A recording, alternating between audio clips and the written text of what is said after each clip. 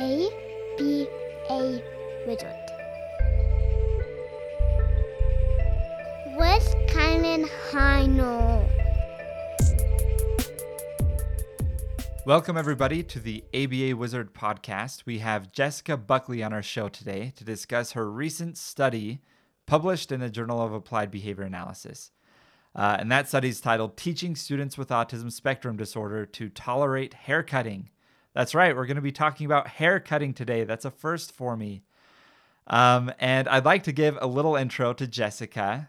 She received her undergraduate degree from St. Anselm College, where she studied psychology, and her master's is in education from Endicott College, where she studied applied behavior analysis and autism. Currently, she works for Melmark New England, a small nonprofit school for individuals with autism and other developmental disabilities, and has been employed there for just over 7 years. And her current role is program coordinator at a residential home for 8 individuals, ages 14 to 21. So, Jessica, thank you so much for being willing to come and chat with us today. Yes, of course. Thank you for having me. Yeah, it's really our pleasure to have you on. And I'm curious, haircutting, this isn't something that we typically see in JABA. So what's the story behind this? What led you to be interested in studying tolerating haircutting? Yeah, so as you mentioned, in my current role, I manage a home for kids with autism. So a lot of my responsibility is figuring out ways for them to either complete or tolerate the completion of self-care tasks. So it's not like you're going into their home providing services. No. They're in, a residential home and you are helping oversee every aspect of their life. Correct.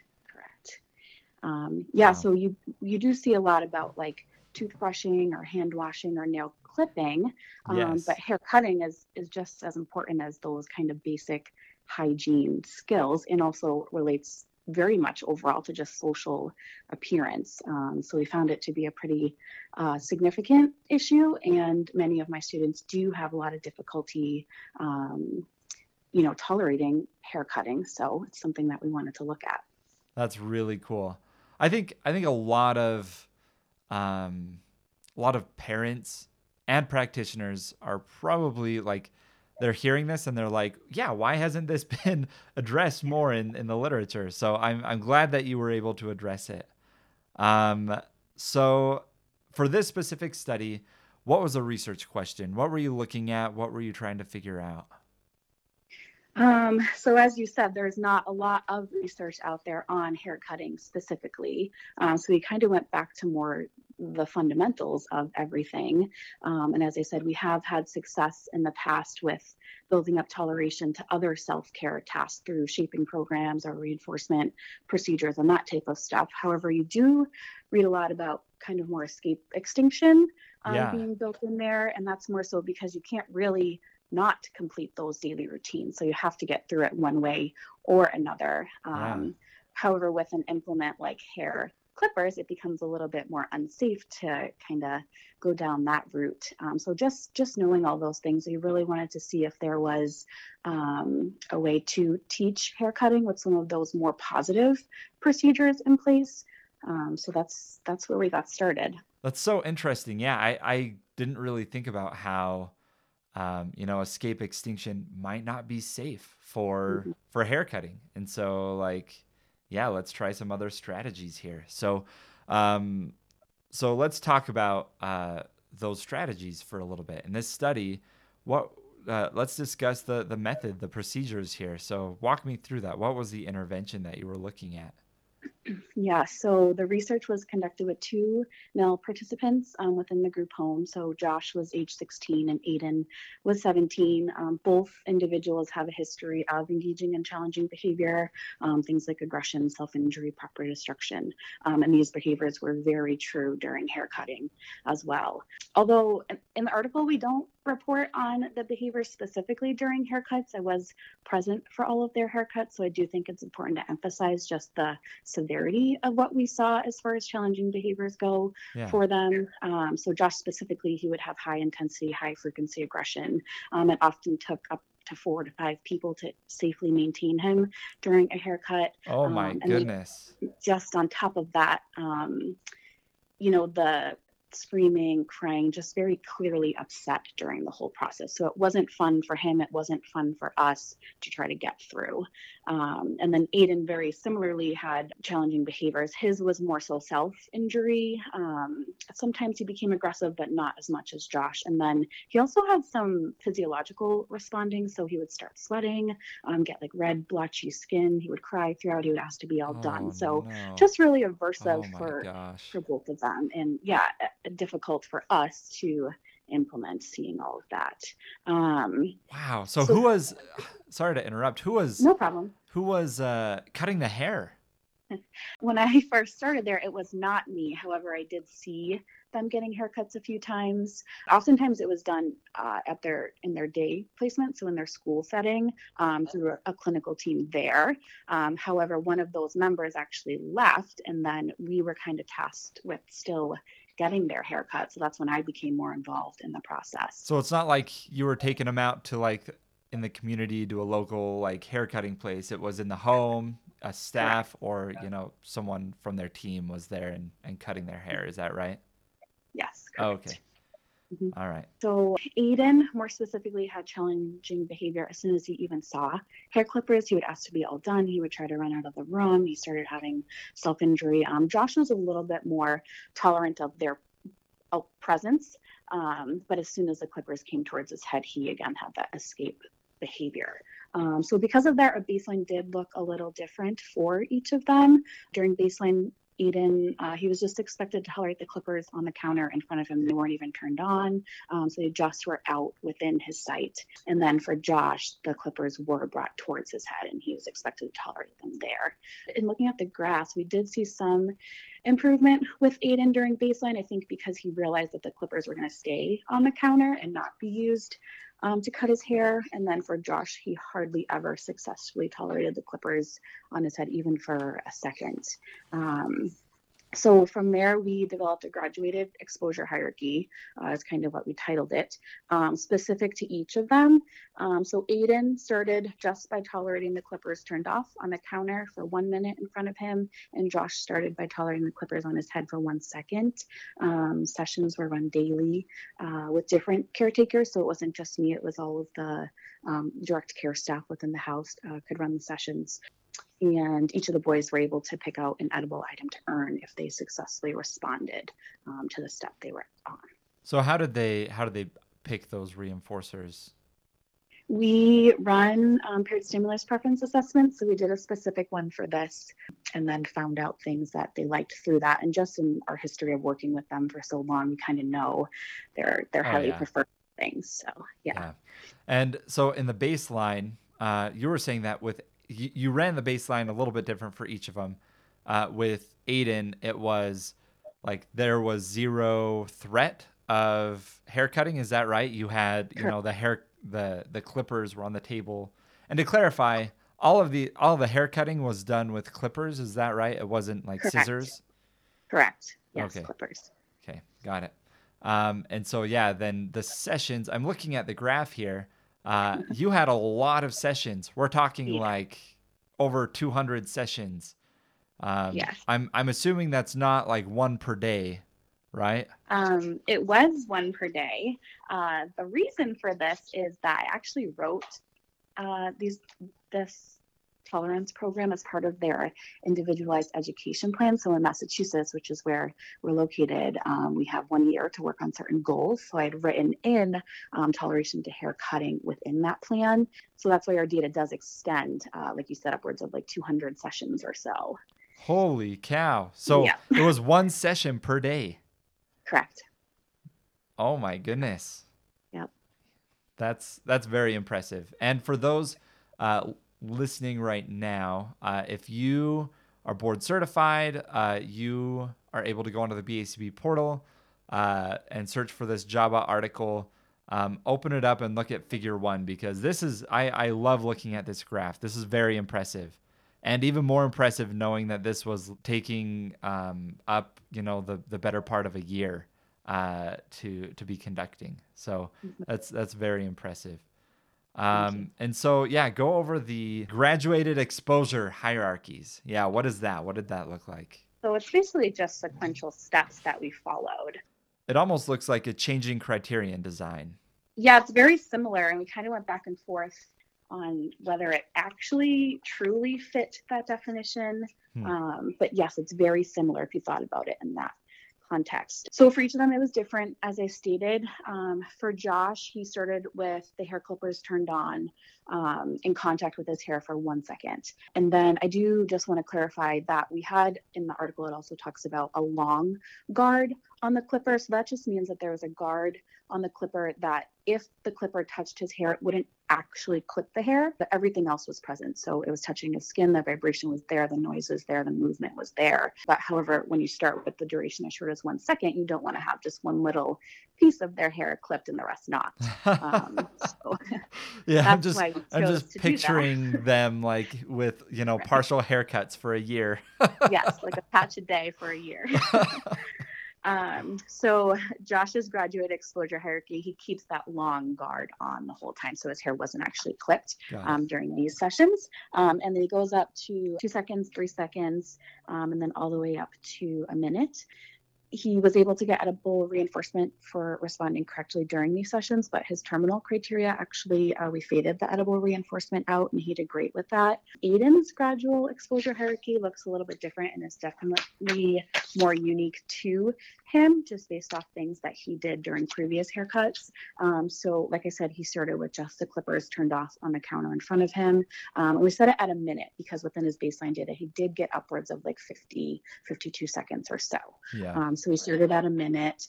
From there, the clippers stayed on the counter, but we turned them on. And again, he had to tolerate it for a minute in front of him. Looking at the first, almost half of the sessions, he was just kind of plateaued there at 1 minute.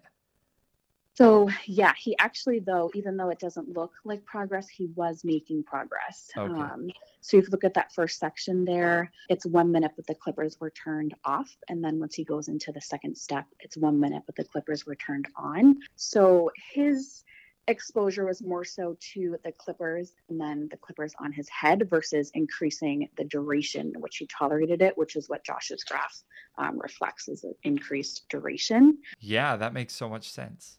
Yeah, so Aiden's is more the increased exposure or contact to the clipper because he kind of struggled a bit more with that than Josh did. Got it. Interestingly, when we previously would try to cut Aiden's hair, he would put himself onto the ground. For people listening at home, I think if you think of those videos you see of barbers cutting kids with autism's hair in a barbershop, and sometimes they are laying on the ground and the kid has their iPad. That kind of whole setup is very similar to what we were doing with Aiden. So we started with him being able to go on the ground because he preferred it. So he would kneel down, we put him that under his head just to kind of give him some cushion there. And that's how we started cutting his hair. And then we were able to fade him up to be sitting in a chair. And then that's when we started increasing his duration, once we got him in kind of that ideal situation of being able to sit upright while someone's cutting your hair. So then we increased his toleration of the duration from there. And again, his terminal set was 300 seconds. So that's 5 minutes if I'm doing that math correctly. Yeah. And no edible reinforcement for him either. And he was able to meet that terminal criteria as well. Yeah, once you started working on the duration with Aiden, he made a lot of progress really quick. Yeah. Wow. And then after you even did some follow-up probes, didn't you? We did. We have data to 4 and 6 months out. So that's after we had stopped the daily toleration sessions. So they no longer were getting that exposure. And then at 2 months, 4 months, and 6 months, they both tolerated full haircuts. Aiden, actually, if you remember, he's the one who had that kind of physiological responding. So the reddened skin, the sweating, he's actually laughing throughout his haircuts now, and he's requesting to have his hair cut. Oh my goodness. Just a huge change in his response to it, his behavioral profile. profile, yeah, it's phenomenal. Could he go out in the community and get a haircut at like a So barber shop or something? that's what we're thinking for next steps. Unfortunately, right now in Massachusetts, as I'm sure with many of you, the barbershops are not open. Yeah, But we now's not had a good time to plans. try Yeah, that. we had plans to get both of them out there actually and just see if we were able to generalize that to that setting. Because ideally, once, I mean, they age out from us and go into adult services, we would like that to be part of their routine and not something that's tasked to their caregivers. So, Yeah, that's really cool. yeah. We talked a lot about Aiden. Was there more with Josh's? Because I know both of those interventions were quite unique. So what was different with Josh's than Aiden's? Yeah, so Josh more so was just the increase in duration. So, like I said, he had started at 1 second. From there, we just went up to 2 seconds. So, very, very small intervals with successful behavior up to 3, 4, 5 seconds. Then we started spreading it out a little bit. And then we kept him at a minute because we just thought that was enough for him to get through. And we were able to go over every area of his head. It's not in the article, but he does show some sensitivity on upper left part of his scalp for whatever reason. And that's with like hair wetting, hair washing, hair cutting. So we're not really sure what that's about. So we wanted to make sure we at least were encompassing that really sensitive area for him in all of the sessions. And within 1 minute, we were able to do that. Got it. So, yeah, we've talked a lot about the procedures here. We even talked about the results. And it's amazing. Like, over the course of a year, you've changed these individuals' lives to be able to get haircuts now. So that's really impressive. I guess where I want to go from here is, what does this mean for everybody else? What does this mean for the practitioner, that maybe they have a client struggling with this? How can we apply this to our own caseloads? Yeah, so as you said, for behavior analysts working with children, I'd say it's probably not uncommon to experience some resistance or challenging behavior related to completing these types of self-care tasks. I think it does become difficult to figure out how to safely teach them, as we stated before, just because you can't avoid it, you can't put it off, you can't have them not do it. So that's where it gets a little tricky. Yeah, I'm looking at this as most of us are familiar with some antecedent interventions, like finding the right person to do it, finding clippers that are quiet, like laying down, having them distracted doing something else. And all of those are great antecedent interventions, but they're always going to need to be in place because, there's no reinforcement program. And so I think what you've done is established one way of actually changing the behavior, not just, creating these antecedent interventions, but, being able to provide a change to their behavior that hopefully can generalize to other settings and situations. So very cool. Thank you. And you touched on this already before a little bit, but what further research is needed in this area? Yeah, so just the way I had originally set this up, like I said, it was for a year-long individualized education plan. So I think the amount of sessions that we did, although impressive, I'm not sure they were actually necessary. So it'd be really interesting to see kind of, is there like a sweet spot of the amount of time it would take for someone to put this in place? So just looking at, either over a shorter duration within fewer sessions, I think that would be really important to look at. I think fewer sessions, but also like maybe more than one session per day too. That'd be Right. interesting to see. Like some of these sessions were only a few seconds long, and especially early on in the interventions, like it seems like it might be easy to do a session and then do something else and then come back to it and do another session, Right. and be able to do 10 sessions in a single day. Right. Right. I think something else too that we didn't really do that great of a job on, just because we were so familiar with the students, but really looking at like a functional analysis, and then directly measuring challenging behavior during intervention sessions. So although I talked about it, we don't have the actual data on that type of behavior. So to just be really clear that the intervention was what was causing that challenging behavior to decrease or become extinct at that point. And then the other thing I think would be interesting is our intervention was more of a component package. So we did have that graduated exposure hierarchy, positive reinforcement through the edible reinforcement, and then even that negative reinforcement being all done with the tasks. So teasing those out more so and seeing if success could be found with fewer variables would be interesting as well. Oh yeah, that is interesting. Yeah, I think the main goal with it would be something that's easy, basically, whether it's a parent at home, a caretaker within a group home, or anything of the like. You'd want something as quick and simple but effective as possible. So I think that's where future research should go, and seeing, can we get this to be, shorter and still effective. Yeah, no, I like that. And, I think this was a really good starting point for this topography of behavior, where it's quite novel for behavior analysts, at least in the research. So very valuable research here. And I also want to know, there were a couple other authors here. So you were an author, and then James Louiselli, Jill Harper, and Andrew Schlesinger. Did I pronounce all those right? Schlesinger is Andrew's last name, but otherwise, yeah. Yes. And so are they other behavior analysts? What were their role here in this research? So Jim Lucelli actually does, he helps a lot with us producing research at Melmark New England. Cool. So once we have things up and going, he kind of really helps us write things up for publication, basically, or guide us along the way, and making sure we're nailing down all the points that we would need in order to put together articles like this. I think something unique about Melmark is that we do a lot of great things on a daily basis and over the course of time. However, we don't always look at it through the lens of publishing what we're doing. Yeah. So he's helped significantly in getting us on that track. Jill Harper does very similar stuff. She is more of like overseeing clinical work. So she helps with all of those things. And then Andrew Schlesinger is actually in the IT department, so he helped us make the graphs. Awesome. Which we were not able to figure out, and he was a savior when it came to those. So. Oh, that's great. Yeah. Well, it's helpful with research to have a lot of knowledgeable people helping out with it. So I'm glad you had a good team there, and that you could, produce some meaningful work here. So thank you. Yeah, thank you so much for having me. Yes, it's really our pleasure. And for those of you listening at home, be sure to check out this article in JABA, and make sure you listen in next time to get your weekly dose of research.